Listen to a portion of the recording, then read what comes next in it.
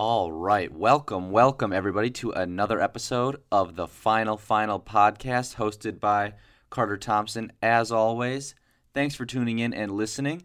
We have the NBA Finals games 3 and 4 to talk about on this episode of the Final podcast. Game 5 is tonight. I believe it's June 13th as I'm recording this right now. So Game 5 tonight between the Warriors and the Boston Celtics back in Golden State for Game 5. So we'll talk about Games 3 and 4 and what we should expect for Game 5 upcoming tonight. We still have to continue with my NFL tiers ranking. We'll get updated on the latest NFL news as well. But we are on the third of my 4 tier rankings, which is strong playoff contenders. So we'll get to, I believe I only have 4 teams in this tier. So we'll get to those 4 teams that I have in there, and then you'll be able to deduce who are my 5 teams in my championship contenders tier, which we'll get to in a later episode of the Final podcast.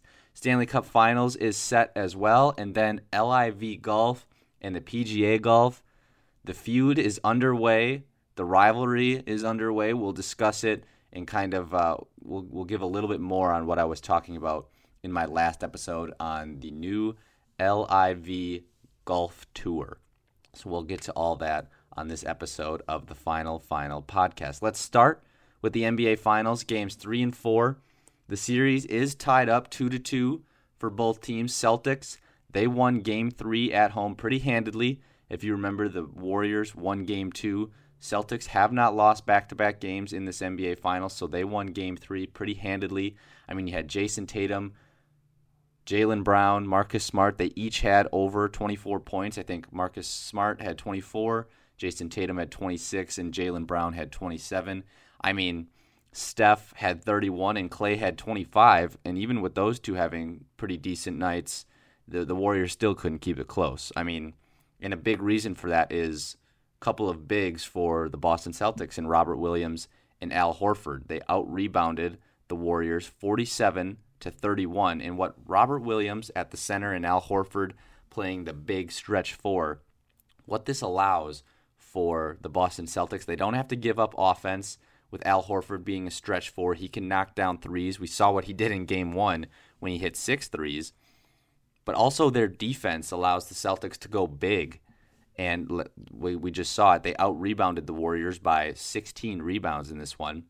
It allows them to use that switch defense, allows them to go big on the Golden State Warriors, limit their offensive rebounds, get a bunch of offensive rebounds themselves, get more shots, all that, etc. These guys are athletic and switchable. They can switch out onto Steph Curry for a little bit, kind of distract or give him a hard time out on the perimeter, force another guy to come over to help, really give these guys problems on the defense without sacrificing the size of their team. Warriors don't have really that capability. Kevon Looney is really their only big on this team, and he isn't as effective as guys like Robert Williams and Al Horford. He has his moments, Looney does, but Robert Williams and Al Horford allow the Celtics to go big in these circumstances. Also, Robert Williams had 4 blocks in this game. I mean, his defense is unbelievable. We know about this Celtics defense too. All 5 starters, Jason Tatum, Marcus Smart, Jaylen Brown, Robert Williams, and Al Horford, all 5 of them got at least one first-team all-defensive vote this year. Marcus Smart won Defensive Player of the Year. I believe a couple other guys, maybe it was Robert Williams, was second-team all-defense. So this Celtics defense is phenomenal, and it allows them to play these bigger players where the Warriors have to play this small ball with sometimes Andrew Wiggins playing the center, Draymond Green playing the center.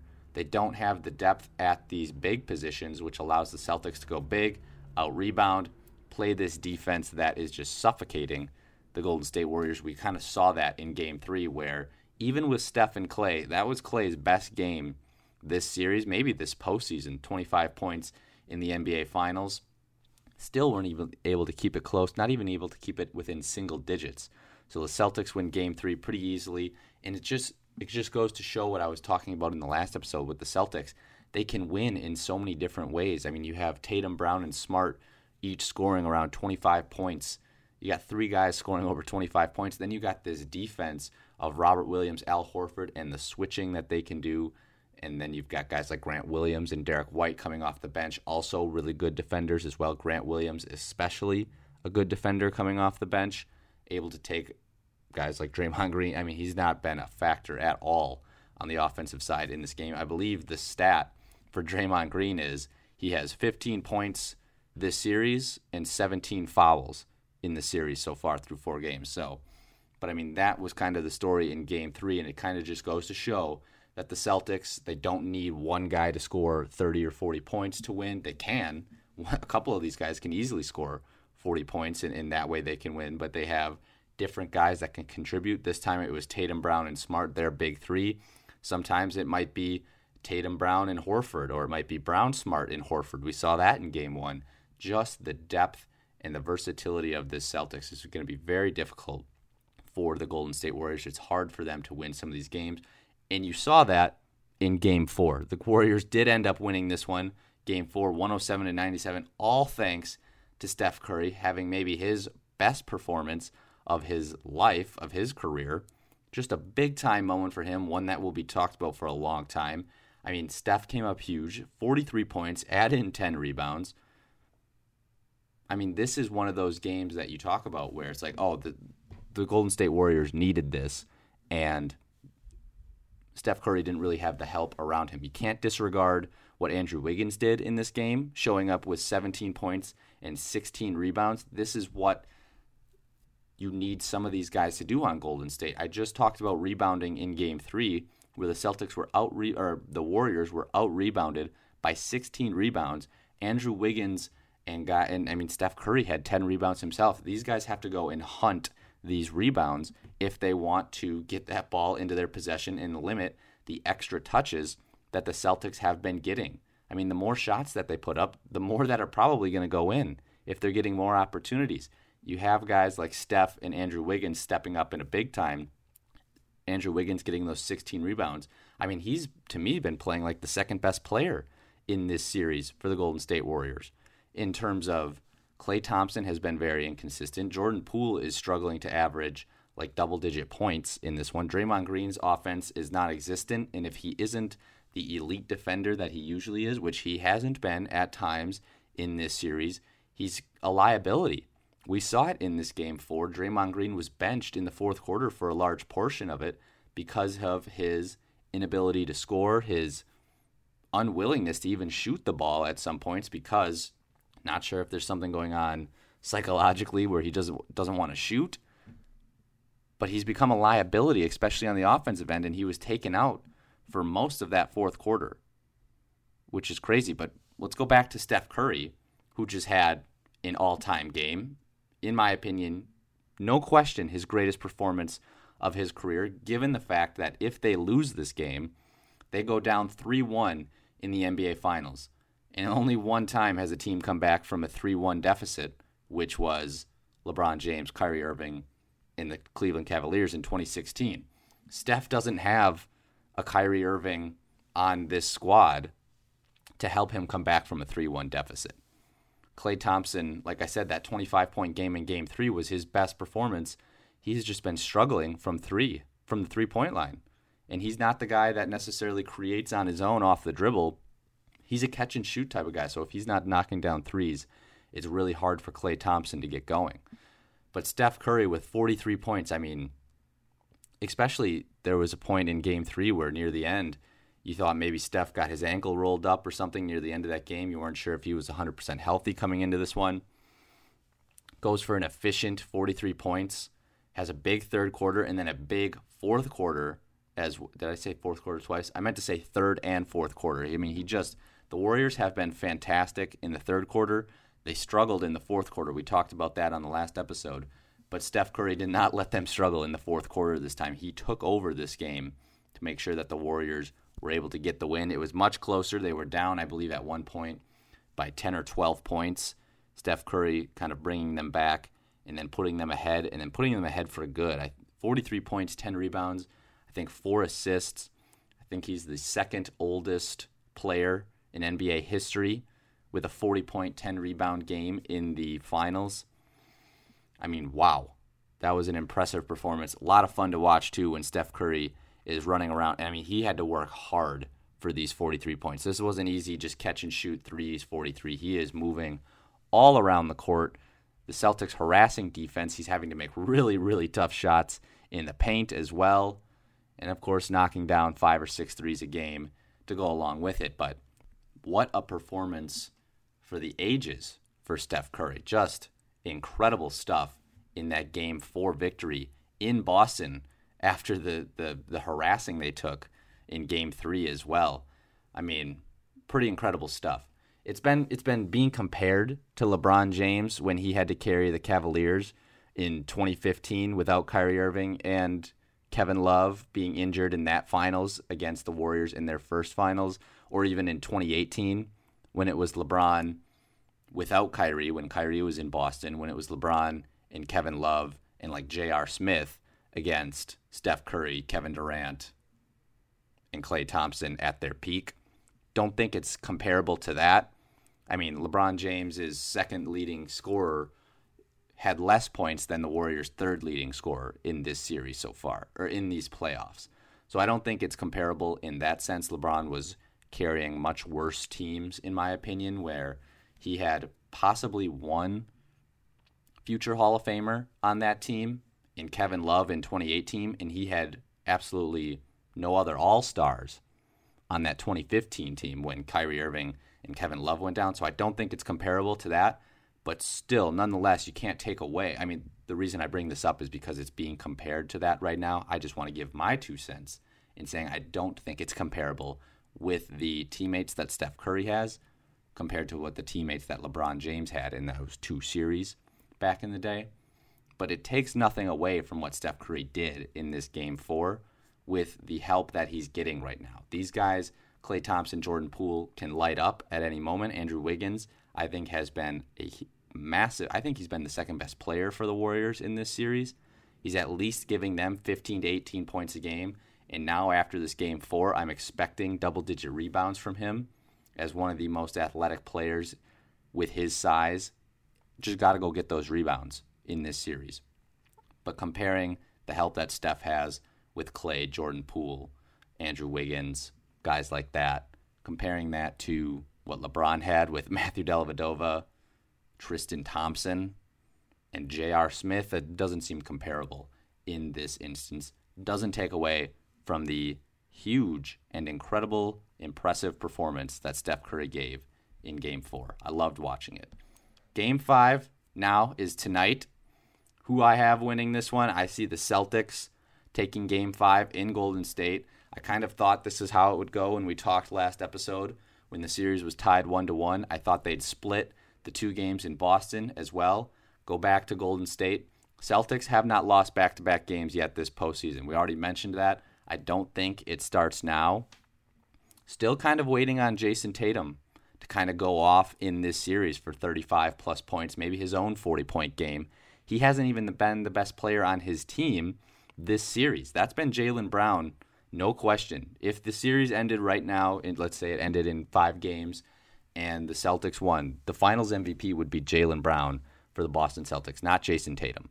Tatum's been hovering around 18 to 22 points per game this series, which is not what superstars are supposed to do if you're supposed to carry your team in the finals. He doesn't have to carry them. He has to at least lead them.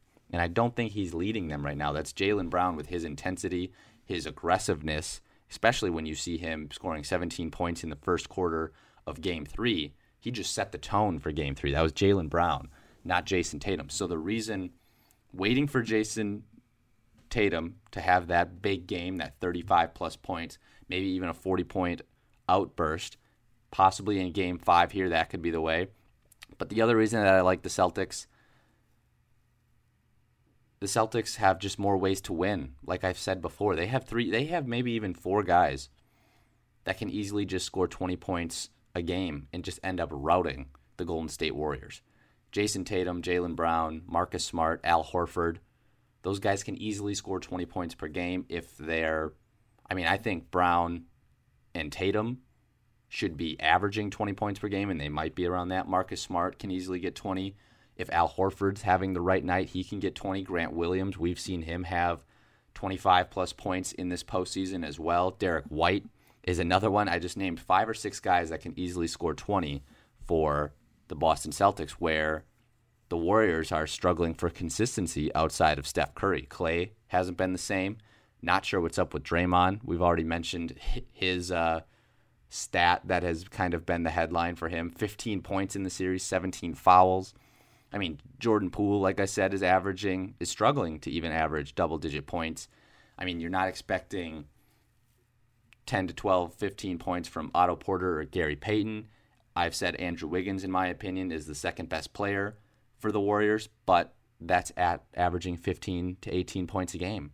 If that's what your second best player is doing, when you've got guys like the Celtics, 3 of them averaging close to 20 points or over 20 points per game, you're in trouble there.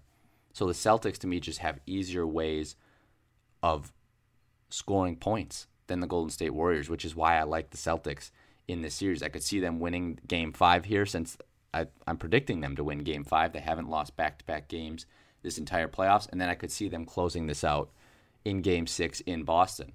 The only way that I see the Warriors winning this series is because they have the best player in Stephen Curry right now. We've seen that sometimes isn't enough to win the series against the better team, though.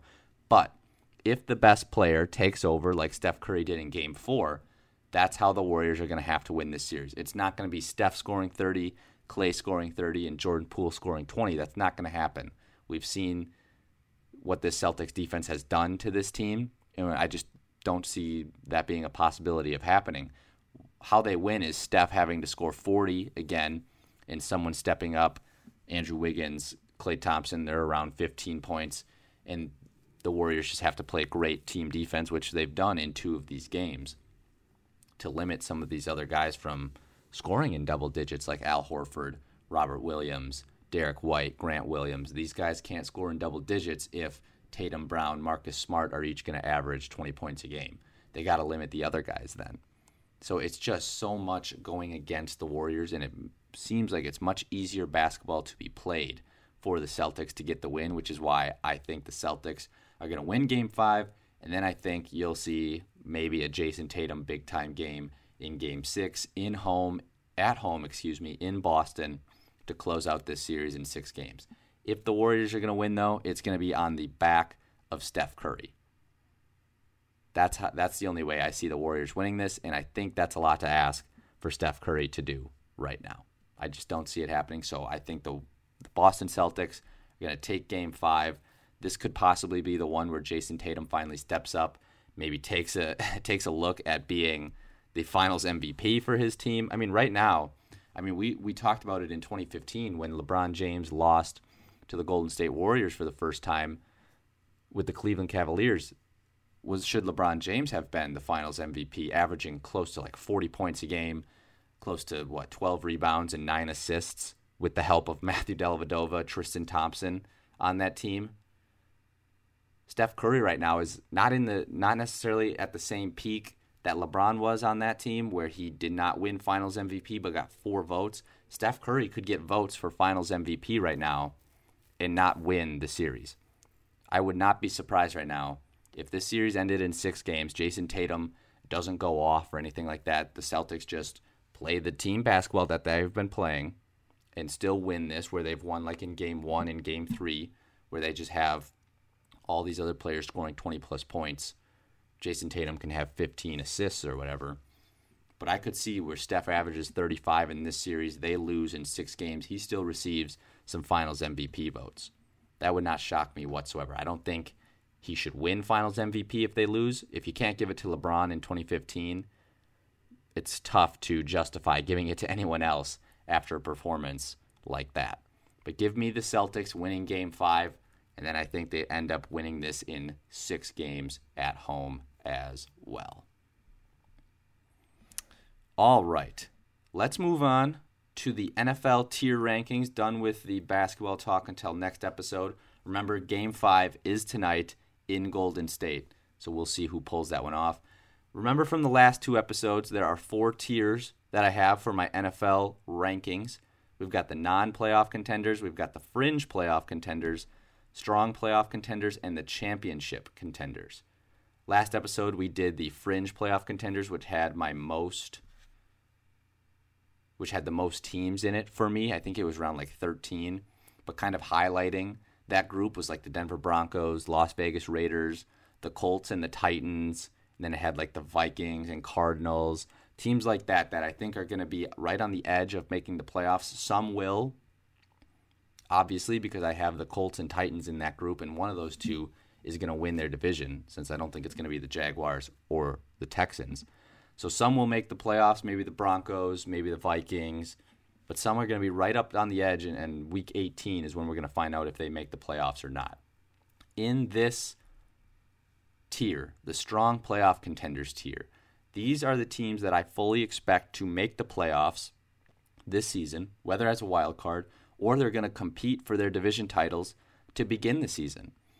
And the thing with this tier as well is these teams also have a chance to swap into the championship contenders tier as the season moves along. I just want to see a little bit more from them at the beginning of the season, in the middle of the season, before putting them in the championship tier.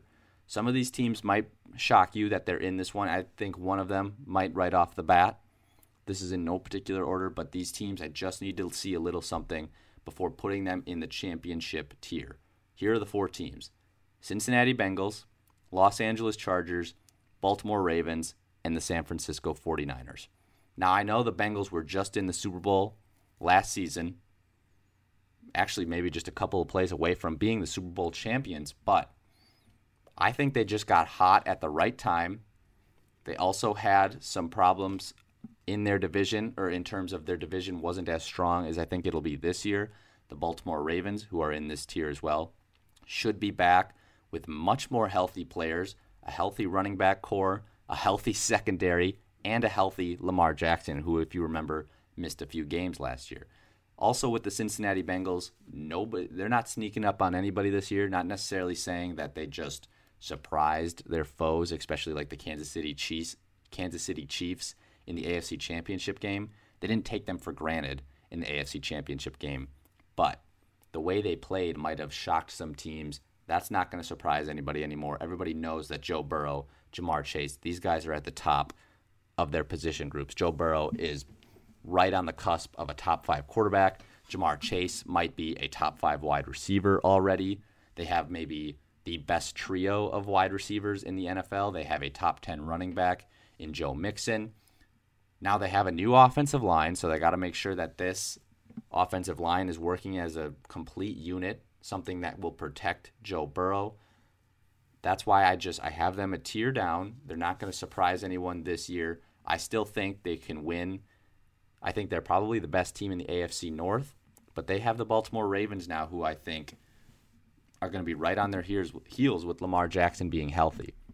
So that's why I have the Cincinnati Bengals just a fringe below the championship contenders tier. They're still a really young team, and it's just a year-by-year thing in the NFL. That's why I just have them a tier below the championship contenders tier. I have them in the strong playoff contenders. I fully expect them to make the playoffs still this year, either as the AFC North Division champs or as one of the top 2 wild card teams in the AFC. But you got to remember, too, the AFC is incredibly strong. It's not going to be easy. They're playing a first-place schedule this upcoming season. They're not playing a fourth-place schedule. They are playing first-place teams. They'll be playing the Chiefs again in the regular season. They'll be playing the Buffalo Bills in the regular season. They'll be playing the Tennessee Titans again in the regular season. They won't be playing teams like the Texans or the Jaguars or the Jets. They won't be playing teams like that, or the Raiders. I mean, the Raiders are a strong team. Or a weak Broncos team. They won't be playing teams like that. This is a very, very strong AFC, and the Cincinnati Bengals aren't going to have some of those easy teams on their schedule like they're used to, because they've been near the bottom of their division, so they play other bottom division teams. They just won the AFC North last year. They're going to be playing some top-tier teams this upcoming season. So that's why I have them in this strong playoff contenders group. They can easily move up into that championship contenders group once I see a little bit more of them as the season rolls along. Los Angeles Chargers, Baltimore Ravens, San Francisco 49ers, I feel really confident about putting them in this tier. Everybody is crowning the Chargers already. Yes, they had a great offseason, trading for Khalil Mack, signing J.C. Jackson, getting some nice offensive line pieces. I believe did they draft Zion Johnson out of Boston College? Keeping Mike Williams as well in free agency, Justin Herbert, and their head coach, Brandon Staley, another new year. But you can't crown them yet. They missed the playoffs last season, and they had a chance to get in. If you remember that legendary, let's not discount it, legendary Game 18, or Week 18 game, last game of the season, where if these two teams tied, the Los Angeles Chargers and the Las Vegas Raiders, if these two teams tie, they both go to the playoffs. Winner goes to the playoffs, loser goes home. If they tie, they both go. And we thought it was going to end in a tie. But they ended up losing that game, and they were out of the playoffs entirely. So I'm not ready to put them in the championship contenders tier until they make the playoffs first. I think they are a very strong team that will make the playoffs this year, but they have to show me all the way up until they make the playoffs before I put them into the championship contenders tier. Justin Herbert is in the same class as Joe Burrow, maybe a top 5 quarterback already. He's shown it a little bit more than Joe Burrow in the regular season. Joe's had less games, but now Joe Burrow's been to a Super Bowl. So I need the Chargers to make the playoffs before I put them in that championship contenders tier. That seems fair. If you haven't been to the playoffs, and I mean you had a really good team last year as well, I don't know if it's fair to just throw you into the championship contenders tier right off the bat. Baltimore Ravens, the thing with them is I want to see a lot of these guys come back healthy. Lamar Jackson looks good. These running backs is a little bit concerning. Hopefully J.K. Dobbins, Gus Edwards recover from their ACL injuries. And then you've got big-time players in the secondary, Marlon Humphrey and Marcus Peters as well. They had a great draft, getting a new center, a top-tier center in Tyler Linderbaum. Could potentially be a top 10, top 5 center right out of the gate, kind of like what the Chiefs landed in Creed Humphrey last year. That's what they're hoping with Tyler Linderbaum. They might have gotten the best player in the draft in the first round as well as Kyle Hamilton as their safety, so their defense is locked and loaded, ready to go. But the weakness on this team is still the passing game. They lost their number 1 wide receiver in Marquise Hollywood Brown. So is Rashad Bateman the number 1 guy? This is going to be, of course, a run-heavy team with J.K. Dobbins, Gus Edwards. They also brought in Mike Davis from the Atlanta Falcons. So they've got 3 guys that can carry the rock coming out of the backfield. But you still need to have a passing element in this league. And I'm not sure how great that's going to be with Rashad Bateman as their number 1 wide receiver. Of course, Mark Andrews is still going to be a big factor. But if he is getting double-teamed because they don't respect these other wide receivers on this team, the Ravens could struggle in the passing game. So I think they're set at the running game. They're set on defense. Lamar Jackson is absolutely special. He's a former MVP. I'm keeping them out of championship contenders until I see what this offense looks like as a whole and as I see these injuries heal for this team. At the running back spot, in the secondary spot, also had some O-line issues with Ronnie Stanley. So we'll have to see for the Baltimore Ravens with health is kind of one of the main reasons. And they also haven't even gotten to the AFC Championship game yet. So they're just they're just in that strong playoff contenders tier. I expect them and the Cincinnati Bengals to compete for that AFC North title this year. And then lastly, the San Francisco 49ers. This team, man, they are very puzzling to figure out. I mean, they were just in the NFC Championship game a year ago. Maybe took out the Super Bowl favorite in the Green Bay Packers in the divisional. And this is with Jimmy Garoppolo. Now we're not even sure if Jimmy Garoppolo is going to be the starting quarterback come next season. He had shoulder surgery. He won't be ready to throw until mid-July probably. And also, the 49ers are probably looking to trade him so that they can start Trey Lance. And if Trey Lance is the starting quarterback next year, he's basically a rookie quarterback starting with this very talented team.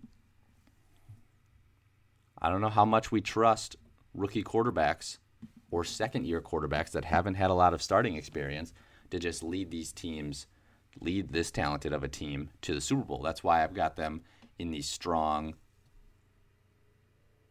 playoff contenders tier. I like them more than the Arizona Cardinals because Kyle Shanahan is a phenomenal coach. This defense is top tier as well. And I think Kyle Shanahan with Trey Lance is better than this Cardinals team, with Kyler Murray, Cliff Kingsbury. I mean, they still have questions on defense in Arizona, and then now you're missing DeAndre Hopkins on the offensive side. So I like the 49ers better than the Arizona Cardinals, so I put them in that strong playoff contenders tier. But with Trey Lance at quarterback, even with Jimmy Garoppolo at quarterback, even though we've seen him in the Super Bowl as well, I just can't put them in the championship contenders up on par with the Super Bowl champion Los Angeles Rams. You can already guess they're in the championship contenders tier. I can't put them on same level as that kind of team. That's why I've got them here in the strong playoff contenders tier. All right, those are my 4 teams there. 5 teams left. I'm sure you can deduce who those 5 teams are, but we'll discuss those teams in my next podcast episode later this week. But all right, continuing with the NFL, let's get to some latest news and updates that we might have missed over the past couple of weeks. Cooper Kupp signing his new deal with the Los Angeles Rams, like literally 48 hours after Aaron Donald's deal done. The Rams are just like, here, let's just shell out some more money. He gets a 3-year, $80 million extension, putting him in the top 5 of wide receiver salaries. I mean, the Rams are keeping all their stars in-house. Matthew Stafford got the extension. Aaron Donald gets his extension. They signed Allen Robinson. Cooper Kupp gets his extension. Jalen Ramsey was extended, I believe, last year. So the Rams are set with all their superstars in-house, and Cooper Kupp was the latest. Very well deserving after the year that he had. I mean, Triple Crown winner for wide receivers, leading the league in receiving yards, receiving touchdowns, and receptions. Only been done, I think, like 5 times. Like Jerry Rice did it, I think, twice. Sterling Sharp with the Packers. Ah, man, I can't even remember the other names. But that's some elite company in right there for Cooper Kupp. And then also Super Bowl MVP. So this was a very well-deserved deal for Cooper Kupp, staying with the Los Angeles Rams. Another contract extension, Hunter Renfrow with the Las Vegas Raiders, gets a nice 2-year, $32 million extension. Nice pay raise for a breakout player last year. Him and Devontae Adams, maybe 2 of the best route runners in the NFL. Going to be nice for Derek Carr throwing to those guys this upcoming season. Terry McLaurin, the wide receiver for the Washington Commanders, he skips OTAs. He's one of those guys like DK Metcalf, A.J. Brown already got his deal. He's in this class looking to get a new contract extension. We've seen it now with a lot of these wide receivers. A.J. Brown got his by forcing his way out of Tennessee. Not sure if Terry McLaurin's going to be traded, but he's waiting to get that contract extension, kind of like DK Metcalf. He's going to skip OTAs in Washington, so that's going to be a big presence missing in Washington for new quarterback Carson Wentz. He's not going to be able to develop that chemistry right away, so we'll see how that all works out. Lamar Jackson is present at the Ravens offseason workouts. This is a big one to watch, and here's why. Because Lamar Jackson could sign a huge extension, contract extension, right now with the Baltimore Ravens, but he hasn't. And that just brings up all these questions. What is he waiting for? Does he actually want to reach free agency? Is he trying to negotiate to get a fully guaranteed deal like Deshaun Watson got, thanks to him there? What is the plan here for Lamar Jackson? He could sign a similar contract like Josh Allen at this point, probably even more, because he has an MVP on his resume. But he hasn't. He's still showing up to OTAs, to the offseason workouts. This is his first time showing up in Baltimore for the offseason. So the question is, what is Lamar Jackson looking for? Is he going to go the Kirk Cousins route, where Kirk Cousins, even when Lamar Jackson's contract ends, what will happen is the Baltimore Ravens will franchise tag him for 2 years. You can't use the franchise tag for 3 straight years on the same player. So then, after 2 years, if this were to happen for Lamar Jackson, he would become an unrestricted free agent, able to sign anywhere for a huge deal. That's what Kirk Cousins did in Washington, took that 2 franchise tags, then signed with the Minnesota Vikings on a massive deal, and actually is how his deals have been like fully guaranteed for the past like 3 or 4 years, and he's kind of just got the Vikings in a pigeonhole right now, and they can't get out of that contract because he is fully guaranteed. Is that what Lamar Jackson is looking to do? It's still going to be like 3 years before he's not a Baltimore Raven. And if that's what he's looking to do, if he doesn't want to be in Baltimore, that could be a huge problem. There haven't been any indications of this. This is, of course, people speculating on why he hasn't signed this deal yet. And it just brings up a lot of these questions of, does he want to be an unrestricted free agent to kind of just have that power and that free will to go wherever he wants? It's very interesting to see. I mean, he could sign the extension tomorrow. And the fact that he hasn't is very perplexing and something that a lot of people have taken notice of. But him being at their offseason workouts makes it even more confusing on if the relationship's good, if he wants to be in Baltimore, why hasn't this deal been signed? Something to keep an eye on. Everybody's waiting for it. Could get a Josh Allen with the Buffalo Bills type deal, 7 years, $200+ million, probably $300+ million actually at this point, close to $400. But does he want that fully guaranteed deal? We've only seen one, thanks to Deshaun Watson. Kirk Cousins is kind of in that class as well in terms of fully guaranteed, but we shall see. But that's important to note that he is present at their offseason workouts, their mini camp, which is upcoming. I believe it's a 3-day mandatory mini camp upcoming this week. So that is an interesting one to watch if Lamar Jackson, signs a contract extension, plays this season out, and then gets franchise tagged. We shall see. But there has never been a quarterback of like Lamar Jackson's stature that has made it really to unrestricted free agency. The biggest one has been like Kirk Cousins of recent. It's because teams don't let these kinds of players just like reach free agency. Teams want these players on their team for a long, long time. And then the latest thing that we have to mention as well, the Denver Broncos organization has been sold to the Walter Penning Group for a record $4.65 billion, most of any North American sports franchise in history. This is led by the Walmart heir, like one of the top 10 richest people in the world, I believe, or no, maybe. I don't know. Walmart heir Robert Walton was the leader of this group that has purchased the Denver Broncos. It was Pat Bowlen, if you remember, for years, but then he struggled and I believe eventually succumbed to Alzheimer's disease. And so now the Denver Broncos organization went up for sale and has now reached an agreement with the Walter Penning Group for a record $4.65 billion. Incredible. I mean, it's always good for the NFL to get new money like this in it. You see it with the Los Angeles Rams when Stan Kroenke purchased the Los Angeles Rams, or initially the St. Louis Rams, moved them to Los Angeles. You just see the money that he's able to shell out to these guys like Aaron Donald, Cooper Kupp, Matthew Stafford. Denver Broncos might be able to do something similar like that, where they can mess around with the cap because they have an extremely rich owner, the Walmart heir. So the Denver Broncos going to the Walter Penning Group for a record $4.65 billion. NFL loves it. Going to be new money flowing around this league. So that is kind of the latest in terms of the NFL news and updates.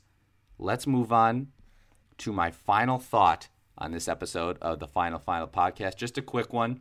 Stanley Cup Finals is set. It is going to be the Colorado Avalanche versus the back-to-back reigning champion Tampa Bay Lightning. I mean, the Lightning took down the Rangers in 6 games, so they won 4 straight after falling down 0-2 in that best-of-7 series. Incredible stuff. I mean, so they're riding hot into the Stanley Cup Finals as the Avalanche come off their sweep of the Edmonton Oilers. I mean, this Lightning team it's been said that they're possibly even better than their last year team that won the Stanley Cup Finals. So, I mean, this is going to be a fun Stanley Cup Finals. I mean, we have the up-and-coming Colorado Avalanche, Nathan McKinnon, the superstar on that team. You got the reigning 2-time back-to-back champion Tampa Bay Lightning coming in hot. This should be a lot of fun, but I just had to make sure that you're all aware. Stanley Cup Finals is set. Make sure you get yourself ready to watch these games because the hockey is just I told you about the Colorado Avalanche in the Edmonton Oilers series. Avalanche swept that series 4-0. It did not feel like they won 4 straight games. Those games were intense. This is going to be intense Stanley Cup Finals. And all right, last thing, final thought on this episode of the Final podcast. LIV Golf, we talked about it on the last one. Here's my final word on them as we get Bryson DeChambeau, Patrick Reed, 2 more former major champions, the latest to sign on with the LIV Tour, the LIV Tournament. I don't know how it's called. 2 more big-time names joining this tour, which is a big deal. So Jay Monahan, I believe I pronounced that right, he is the commissioner of the PGA. Recently, they suspended all of the PGA members that have since joined the LIV Golf Tour, the Golf League. I believe it's the Golf League. They have suspended the players that are still PGA members that have also now joined the LIV Golf League. He defends suspending these players and goes on to say something on recently, I believe it was the RBC Canadian Open was the latest tournament this past weekend. Anyways, in the final round, he's on TV and he goes on to say, have you ever had to apologize for being a member of the PGA? This is quote, have you ever had to apologize being a member of the PGA, end quote.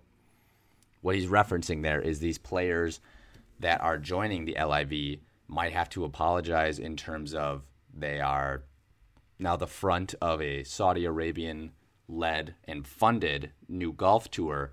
And of course, with the morality and the horrible and disgusting human rights violations that a lot of these guys have, or at least are a part of, or committed maybe themselves, or are just covering up these, you know what I'm getting at here.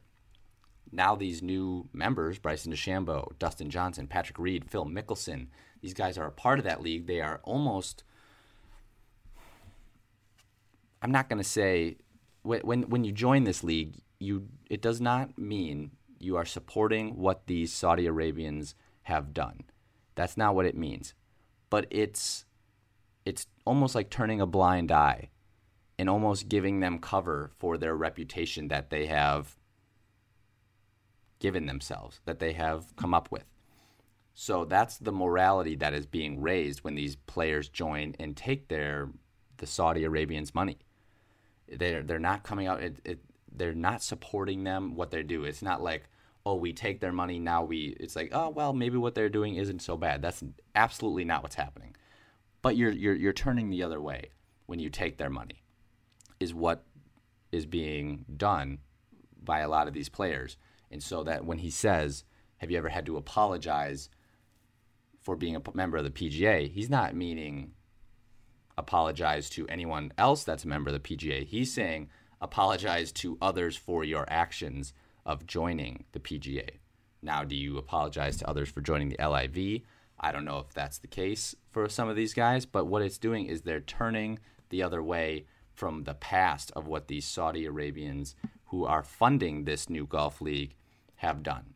It's kind of referred to as sports washing, I believe is the term that's being used now, where sports takes center stage to cover up the wrongdoing, right? So now when you think of maybe the Saudi Arabians, you think of the LIV Golf Tour first, instead of the horrible human rights violations that they have committed, been a part of, covered up, anything like that, you know? The sports now takes center stage. When you think Saudi Arabia, you think, oh, the LIV Golf Tour, when in fact you shouldn't. We see this all the time in sports. We'll see it again in the NFL when Deshaun Watson plays again, whenever that is, right? Sports washing, where when Deshaun Watson starts throwing touchdowns and winning games for the Cleveland Browns, it will most likely, unfortunately, be not forgotten, but be put on the back burner of what is being brought up right now with his sexual assault allegations against these 24, and even actually been brought up more recently, it's been over like 60 of these female massage therapists. I think that's the word that I should be using here. Either way, the point is, when Deshaun Watson starts throwing touchdowns and winning games for the Cleveland Browns, the headlines will be Deshaun Watson back, Cleveland Browns winning, are they title contenders, yada yada.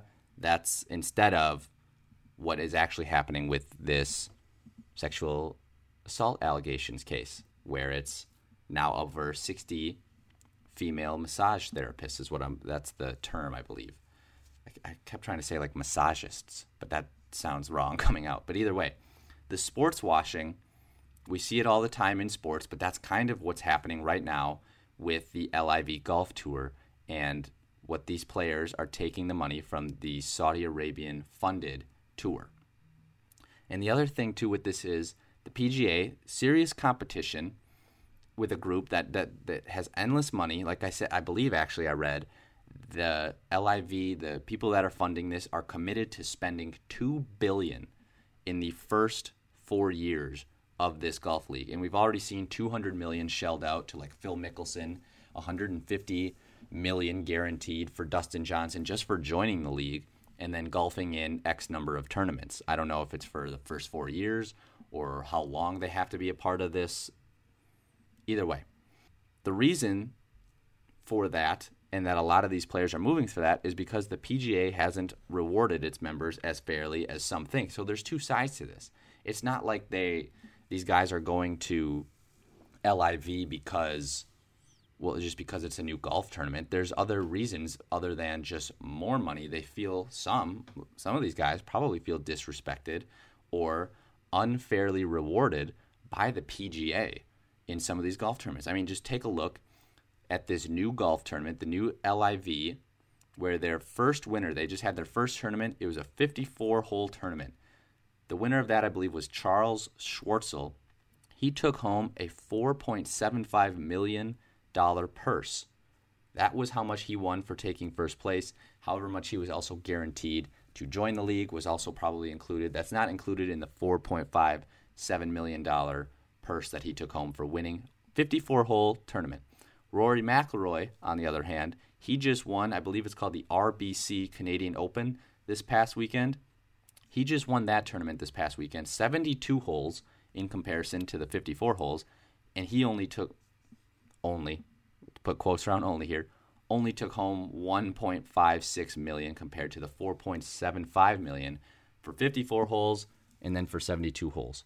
Was the LIV golf tournament even televised on major networks? I don't believe so, whereas the RBC Canadian Open was nationally televised over the weekend, and Rory McIlroy, competing against other big names, comes home with $1.56 million, whereas Charles Schwartzel comes home with $4.75 million. So you can see where the money comes into a huge factor for a lot of these guys, but that brings up the morality again, which we discuss. And it's not, they're not, I'm not trying to say Dustin Johnson, Phil Mickelson, Bryson DeChambeau, Patrick Reed, these guys don't condone what the Saudi Arabians have done in the past or are continuing to do today. They don't condone that, but what they're doing is they're turning away from it. They're turning a blind eye to it, which is going to frustrate a lot of people. And these guys have had to come to terms with that when they decided, I'm going to join the new LIV golf tournament. And that's what I just wanted to get out. I wasn't sure if I expressed that clearly in my last episode, that I'm not blaming or I'm not saying Phil Mickelson, Dustin Johnson, the DeChambeau, the Charles Schwartzel, these guys that have joined this are bad people. I don't think it's like, oh my gosh, boo, you are never a fan. I mean, I personally don't agree necessarily with them joining this new one, but I'm not saying that they are advocates or condoning what these guys have done. What they're doing, though, is turning the blind eye. And that's something that they had to come to grips with when they decided to join this new golf league. Something that I just wanted to clarify and make sure that that was said, that I'm not saying these guys condone it whatsoever. It's just something that they've had to live with. And there's a reason why they moved on from the PGA, from maybe what they believe they deserved they should have earned, and now what they're earning with the new LIV golf tournament. But it's something that they had to live with when joining that new league. Hopefully that clarifies all that and makes sense on what I'm trying to get across. But all right, that is all I have for you on this episode of the Final podcast. Thanks for sticking with me there through that final thought. I'm sure we'll talk about the LIV golf tournament again when it comes up and when we talk about the PGA versus LIV in terms of maybe another big name goes over to the LIV. But that was kind of the last word I wanted to get in, the final word I wanted to get in on there. But other than that, when it comes to the next episode, we will talk about the NBA Finals, Game 5. I don't know when Game 6 is, but I know Game 5 is tonight, Monday, June 13th. My pick, Boston Celtics there. But we'll also get to my championship contenders tier for the NFL. We'll make sure we're all up to date with training camp, as that is right around the corner. I can't wait. And then we'll see where we're at in the Stanley Cup Finals as well. We'll also get a baseball update. We've got teams streaking right now. The Atlanta Braves are hot. The Milwaukee Brewers are absolutely not, which is sad to say. But we'll get a baseball update in the next podcast episode as well. Thanks for tuning in. As always, stay safe out there. And you are listening to The Final Final.